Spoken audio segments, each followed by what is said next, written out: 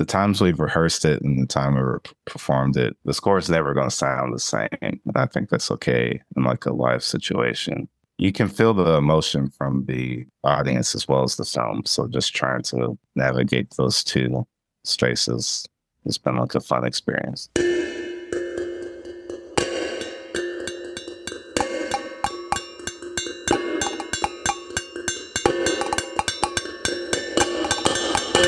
Hello, and welcome to Filmcast Pod Scene. My name is Nathan Platt, and I teach music and film history at the University of Iowa. And I'm Ben Delgado. I'm the programming director at Film Scene here in Iowa City. And on today's podcast, we have Alvin Cobb Jr., band leader of the Alvin Cobb Jr. Trio, who will be with us on January 19th for the film Within Our Gates. And we'll get into his process and his history with music on the episode. In preparation for that performance coming up, we'll also briefly touch on a few things that Film Scene is doing in the coming months in terms of repertory programming and some new releases.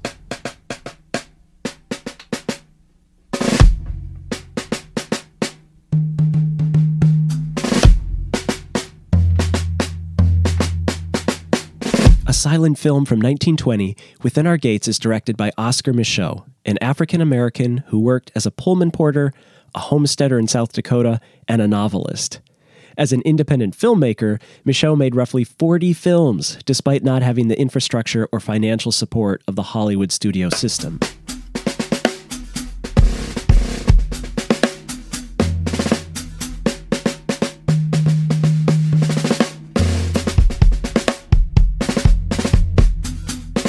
Within Our Gates follows the efforts of Sylvia, a black woman who travels between Boston and a southern school for black children to ensure that the school, which is on the brink of bankruptcy, keeps its doors open. Along the way, Sylvia encounters a multiracial array of characters, some helpful, some not. In a stunning series of nested flashbacks, we also learn that Sylvia is a survivor of violence. And this is just the tip of the iceberg. The film has a large cast and intersecting storylines.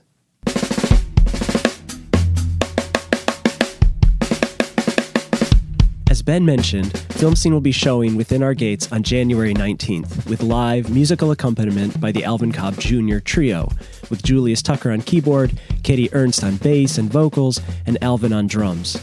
Some clips from their other performances are woven into the episode. Because the trio's music from Micheaux's film is only available live, we're going to get a sense of what it feels like to write and play music for a film that is over 100 years old. We also talk with Alvin about his musical background, how the trio came together, and why Oscar Micheaux's film offers a lot to contemporary musicians and their audiences.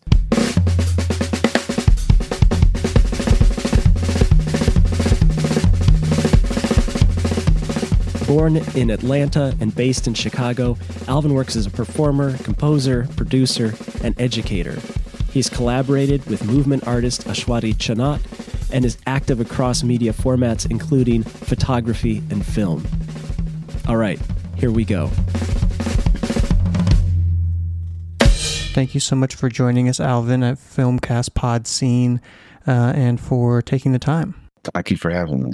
We just want to get into a little bit of your musical history and kind of how you came to doing this particular project. You're a kind of a multi-hyphenate artist working in different mediums and obviously primarily in music. So let's go there. Let's go back to your history with music. Of course, you've got drum corps in your history, your influences from your father and other places, but you're from Atlanta. So I really kind of just want to see if there was any Atlanta hip hop in your history. And at least for me, I think we're around the same age. That was a big music style that influenced my personal tastes, at least. Yeah, it was an interesting time growing up in Atlanta in the 90s because my musical interests weren't as refined yet. So everything, I guess I was more of a sponge to everything around me, but I didn't realize how much of a global event was happening just around me. But I do remember looking on TV as a kid, and a lot of the hip hop was so East Coast, West Coast centric, but the radio in the city was a little bit more Southern based. So it was interesting seeing how accessible like these artists, like I was born in the same neighborhood as like Outkast and all these groups. So it was just cool to have them within our arm's reach. And then all of a sudden they're on this like huge scale. Yeah, it was exciting. I was a little too young to appreciate it as much as I do now, but yeah, it definitely played a role in terms of just being yourself and kind of having a chip on your shoulder, at least from an artistic standpoint. Yeah, and were you playing music then? Was that something that you were already, involved in? Music was around, but I don't think I really got into it until high school. My dad put me in drum lessons when I was 10, and I think I hated it for about 5 years or so. Because it felt like a chore, and it was kind of like his dream that he had from when he was a kid, and I was just trying to like play sports, video games, and watch movies and stuff. So, but once it caught on, I definitely felt the energy of the city around. So I would say later into high school, that's when I really kind of focused on music. Yeah. So you came to Chicago to study jazz at Northwestern, and at some point you started the trio. I think it says on your bio that you started the trio during the pandemic, and then at some point you got involved with this film project, this really interesting, accompanying of this film from the silent era by Oscar Micheaux. And so how did kind of help connect the dots for us? How did that come to be? It was everything kind of happened so fast. So the pianist in the group, Julius Tucker, we went to Northwestern together. So he and I have been playing for close to 10 years. And we were also roommates for like 5 years. So we have a pretty close relationship. And then Katie Ernst is the bassist and a great vocalist too here in Chicago. And I ended up just meeting her on the scene. And we actually were the rhythm section for another group. And then when I wanted to start my own group, I kind of borrowed the two of them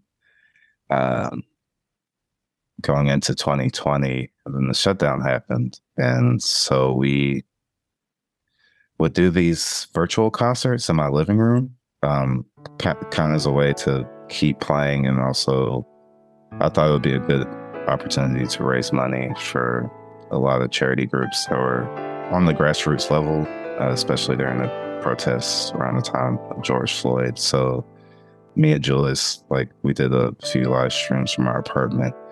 And then our first live gig was actually the Hyde Park Jazz Festival, which is kind of like a joke that we have, that we just had never played the show until this festival. But it was like an outdoor thing.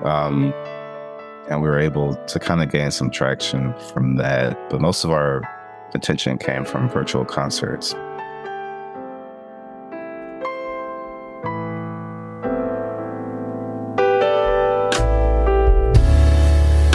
I hope that you're the one. If not, you are the prototype. In terms of the silent film, I've been working off and on at the Music Box in Chicago for the last 7 years. So I've helped with some programming over the years and also some music events there. But the GM at the Music Box, Ryan Ostrike, approached me about possibly doing the silent. He was looking to kind of diversify the musical options for the silent film program. So it kind of fell into place pretty well. We worked with Chicago Film Society. I really give it to Ryan for kind of putting this into motion, because I really had no intention of doing the silent. I was just kind of asked to do one. I thought it'd be a good challenge. That challenge, did it come before or after you kind of had your own start in filmmaking? You had a kind of maybe around the same time the virtual concerts were happening. There was the short that you collaborated on, the dance kind of piece. I guess that was like my way of practicing, but I never really made the connection until after the silent was done. But yeah, those shorts with A Short That You Should Not was a great movement artist here. That was kind of my first time diving into that world. The silent film, you kind of have to approach it differently than like something that's pre-recorded. So it was a different process, but I was really inspired by Max Roach, who did his own like solo drum score to another one of Oscar Micheaux's films. So that was kind of like my real inspiration and kind of guide for this one. He's like my musical hero. Like, he's my favorite drummer, and also he was an activist, especially during like the civil rights movement. Yeah, he did a solo drum score to Symbol of the Unconquered. It's just amazing how well he used the drums as like a melodic instrument to like sustain for such a long time, and like the way he uses silences for like the very heavy scenes, and it just showed like how creative scoring could be. Seems like there's a handful of jazz musicians that are working with silent film, which I think is really cool. I think with jazz, we tend to think of, like freedom and improvisation, right? And with accompanying film, there's oftentimes an expectation of like trying to make it match up with what's happening on the screen in some way. And so what's that like for you or for your trio? Like, is there still room for improvisation, or does it have to be sort of more scripted, I guess? Can you tell us just a little about that? So the score took about 2 months, but it was only about 2 weeks of actual writing, like 2 or 3 weeks actual writing. And I think my process was I would just play the film on silent and then just shuffle through all types of music, like regardless of genre, to see if anything matched up like emotion wise with it. So in the beginning, I was listening to like classical, hip hop, jazz, folk music, just to get a bunch of different sounds into my ear. And then because of the instrumentation, we kind of eventually I would just shuffle through like different trio groups. So like Ahmad Jamal and Oscar Peterson and Bill Evans, a bunch of different groups. So once I started actually writing, that's when I checked out some other scores that had been done to the film just to get a perspective. The ones I found, especially on Criterion, they have, I think, TJ Spooky's Kino Now score, and then Wycliffe Gordon, like a great trombonist, did a score, but he did like a full orchestra. So luckily the instrumentation was different. So I like wasn't copying, but just got a few notes from them. But the way I kind of went about it is the themes for the characters are composed, but those themes can be repeated. And once they're repeated, the themes kind of dissolve into improvisatory moments. So I always tell like the two other people in the group, like, the film is the conductor. So I'm less worried about you hitting the exact moments on the score as much as I am responding to what the characters are doing. Since I wrote it, I'm kind of the conductor, so I'll kind of throw in some moments to like, hey, here's the next section, but I'm more worried about the emotion. So the times we've rehearsed it and the time we performed it, the score is never going to sound the same. And I think that's okay in like a live situation, but it's more important just to reflect what's happening on screen.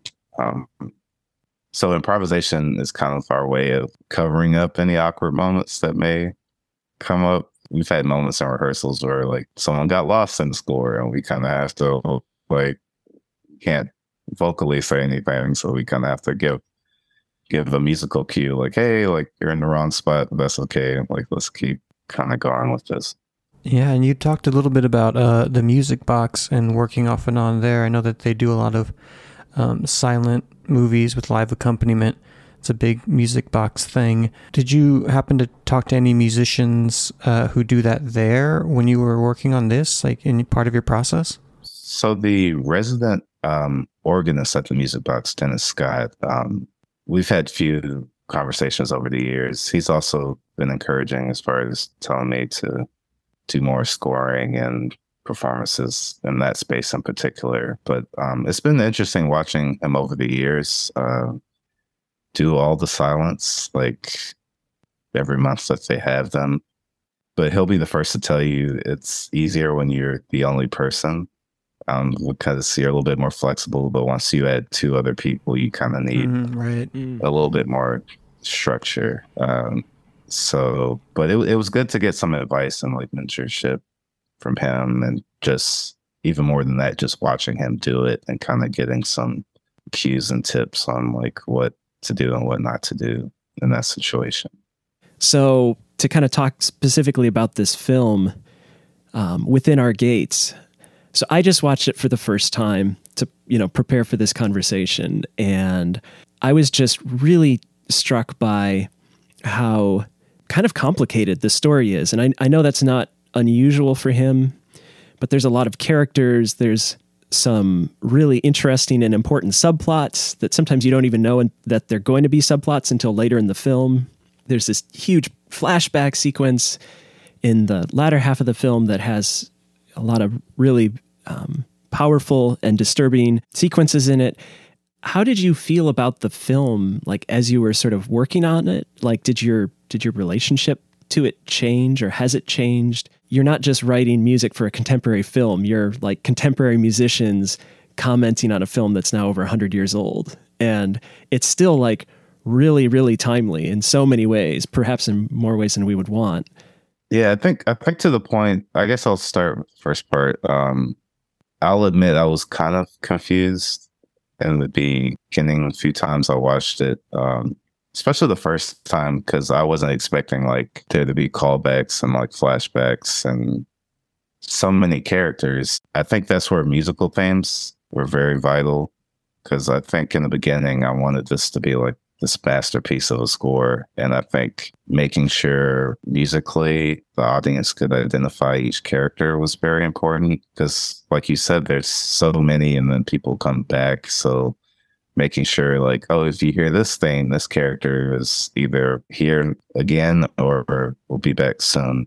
So it kind of took me a minute to kind of figure out an organic sounding way of doing it, because I also didn't want it to sound too predictable. So sometimes we'll play a variation of a theme later just to show that, yeah, this character is here, but like more development has happened. But I think like watching it, I was just impressed about like how much social commentary he made in the film, even though I kind of have to catch myself from critiquing from like a 2023 lens of that commentary. But I guess as I kept watching it, I was just really impressed about his attempts to address a lot of the issues. I know, especially it being a response to Birth of a Nation, like 1915.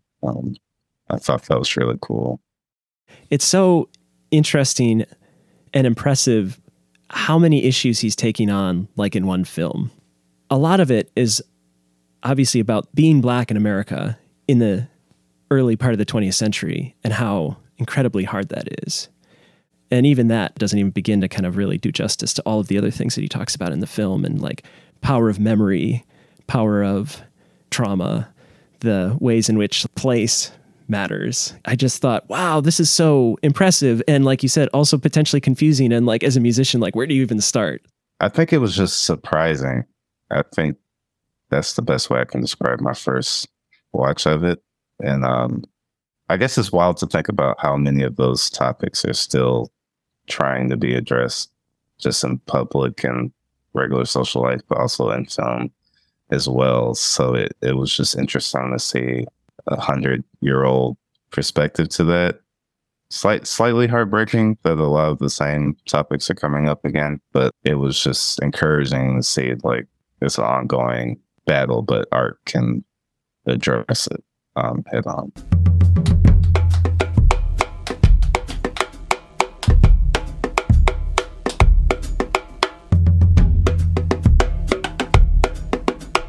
Was there any one thing that you're struggling with maybe to get the message right, or the voice of what you were trying to balance between keeping it, say, period specific or appropriate, and modernizing what the score sounds like? I think that was the toughest part, because especially going from the development process of just going through different genres, I know it's kind of in vogue to super modernize like a Silence. So I've seen Silence with like punk rock bands and just a bunch of different genres. But I'll be honest, we did a silent at the Music Box, and I was working the event, and I overheard a couple patrons walk by, and this was while I was getting ready to write my score, and I overheard them say, "Yeah, I hate when the silents are too modern." And I don't know why that stuck with me and kind of scared me in the moment, where I was like, "Oh no, I'm about to like mess this up." I kind of kept that in mind, but since the film's from 1920 and the drum set is from 1918, just the existence of the jazz trio with like bass drums, piano is pretty modern for that time. So it really didn't exist at the time of the film. So I think we took some elements of like that time, like ragtime and like early jazz elements, but we also cycle these styles up through the late 60s. So we deal with blues, bebop. We're also playing like free jazz as well. But I wanted it to be pretty grounded with the time, especially with how the characters move. In the film, it just felt like jazz was the best like avenue to get these thoughts across. And although 80 minutes is short for a film, for like a show, stamina becomes an issue. And I think the first rehearsal, I was pretty gassed. I think that's the difficult part of like, how do you keep yourself and then two other people engaged for 80 minutes? Because after a while, it's easy to kind of zone out, or it's just easy to watch the movie and forget like your job is to actually score it. Yeah. So I would say like just making sure you staying grounded sound wise was like the first step, and then making sure you're staying engaged and for the entirety of the film. Because not to give the score away, but my role in the score kind of intensifies as the movie goes. So making sure I'm pacing myself up to like the climax of the film is like something I had to figure out through trial and error. It's been a process, and I like that it's continued to develop over time. So like this version that we'll do at Some Scene might have a lot of differences from my Music Box performance. It's great to be able to evolve kind of a performance musically, because obviously the film is static. It is the one thing that's not going to change the image, but as you said, it's going to be a different thing at Film Scene, and when it happens again, it'll be a different thing then. So it's just an ever-changing process. It's very cool. Yeah, and there's some heavy moments in it. It's just making sure we reflect that, but I think the audience also has a play into it, because I know at the Music Box, like we were right against the audience. There were some people that actually wanted to sit behind us. You can feel the emotion from the audience as well as the film. So just trying to navigate those two spaces has been like a fun experience. And I think that's something that we forget with sound cinema, right? Because you can say whatever you want in the theater and the film's just going to keep doing its thing. Whereas this is different. Is there anything that we haven't talked about that you want to share? I would just encourage people to just check out more of Oscar Micheaux's work, because I think they'll be pleasantly surprised at how prolific he was. I guess to do 40 films in a lifetime and independently produce your own films, and like all the adversity he went through to just create his art is an inspiration to multiple people. And I think especially for Black Americans, I'll speak for myself. I didn't know much about him until recent years. And I think there's a lot of characters in Black history that unfortunately get lost over time, or the audience for those figures ends up changing. And a lot of Black people end up not even knowing about these people. So I think it's just important to keep his name alive, which is part of the reason why I wanted to do this project. Parts of it are tough to watch. I think it's something that needs to be preserved and shared. So I'm thankful to Film Scene for this opportunity to do it. That's very exciting. Are you going to do any more silent scoring? Is that in your future? So my goal for 2023 is to write a score to Body and Soul and Symbol of the Unconquered, just so I can have the three surviving the show Silence done. We'll see about recording. It gets kind of iffy with rights and everything, but I do want to do more performances, especially within our Gates Bramble Country. So we're currently working on kind of using the Music Box and Film Scene as a springboard to just take this to more audiences around the country. That's great. Thank you again. And if you had anything you wanted to plug anywhere our listening audience can find your work, you can go ahead and let them know. From January through June, I'll be hosting a residency at Andy's Jazz Club in Chicago, and every last weekend of the month, Friday and Saturday, I'll be there with my trio, and we'll be playing arrangements of jazz standards, also covers of popular songs, and then we'll also be premiering some of my original music. So if you're in the Chicago area, I'll be more than happy to see you at Andy's Jazz Club every last weekend. Fantastic. Thanks so much, Alvin. And thanks for visiting the show. It's been really great to talk with you. Oh, definitely. Nice to meet you, Nathan. I'm done. Thank you for having me.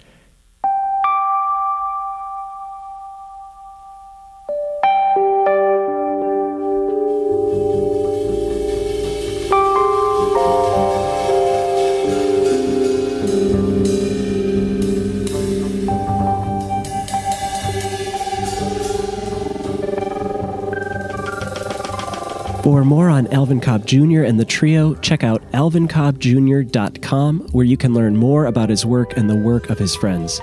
There you can find links to his YouTube channel, which has a lot of videos of their performances. For this segment, we drew from Alvin's solo at the start of No Doubt by Braxton Cook, the trio's cover of Outkast's Prototype, Tribal Dance by Robert Glasper and Lionel Luca, and Sunrise in Beijing by Christian Scott Atunda Adjoa. We also heard a glimmer of Max Roach's drum set score for Michaud's Symbol of the Unconquered.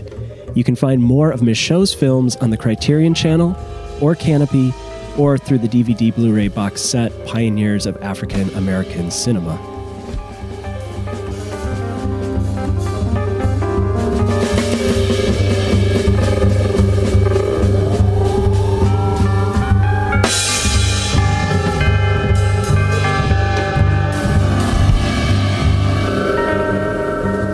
In addition to Within Our Gates on January 19th, we have plenty of other great events and screenings happening all throughout January and into February at Film Scene, and I wanted to highlight a few of those right here. So on the 17th, the day after Martin Luther King Day, January 17th, we have a free screening of Ava DuVernay's Selma that chronicles Martin Luther King's march from Selma to Montgomery in 1965, and that one, tickets will become available on January 9th. So if you're hearing this now, it may be before or after, but take a look at the website for more information on our free screening of Selma on January 17th. And moving into February, I wanted to highlight Jafar Panahi's new film, No Bears, opening on February 10th. This Iranian filmmaker has been making films since 2010, despite being banned by the government. And this one, as others, he plays a version of himself. He's directing a film within this film and gets embroiled in a local scandal, so to speak. He may or may not have taken a picture of a couple just in his daily life and is being interrogated by the community in which he's living in for that photo.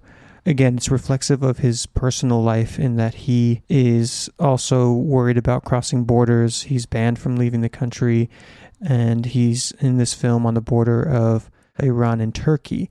And currently, as we record this, he's actually in jail for speaking out against the arrest and jail of his fellow artists, including Hamid Rasulov, who currently sits in prison for his work, for being a filmmaker. It's a common theme, unfortunately, in Iran. We have Tarana Ali Dutsi, who was an actress recently arrested for speaking out we, of course, here at Filmcast Pod Scene and at Film Scene in general, stand in solidarity with these artists and love to champion their work in the ways that we can. But again, that's no bears. Like all of his films, it is also filled with moments of levity and humor, as well as some powerful messages about the state of the country and making art within it. And last but not least, we have a special treat for Valentine's Day this year. We're celebrating the 30th anniversary of Nora Ephron's Sleepless in Seattle. It's, of course, a classic of the romantic comedy genre and has electric chemistry between Meg Ryan and Tom Hanks in the leads. And this one is a special treat for our members. If you're a Film Scene member, this one will be free for you to attend. So it's a member benefit, and we hope everyone takes advantage of that. If you're not already a member, you can get more information about that on Film Scene's website. And we hope to see everyone there. If you are or aren't a member, everyone is welcome to the 30th anniversary screening of Sleepless in Seattle on Valentine's Day. And we want to extend just one more thank you to Alvin Kopp Jr. for taking time to chat with us. His trio, with Julius Tucker on keyboards and Katie Ernst on bass, are providing our outro music. This is their take, again, on Braxton Cook's No Doubt. Thanks for joining us for another episode of Filmcast Pod Scene. We hope you had a happy and healthy new year. Please tell your friends about the show if you haven't already. It's the best way to spread the word. You can also rate and review us on Apple Podcasts, Spotify, or wherever you're listening to the show right now. And we hope you join us again for the next one.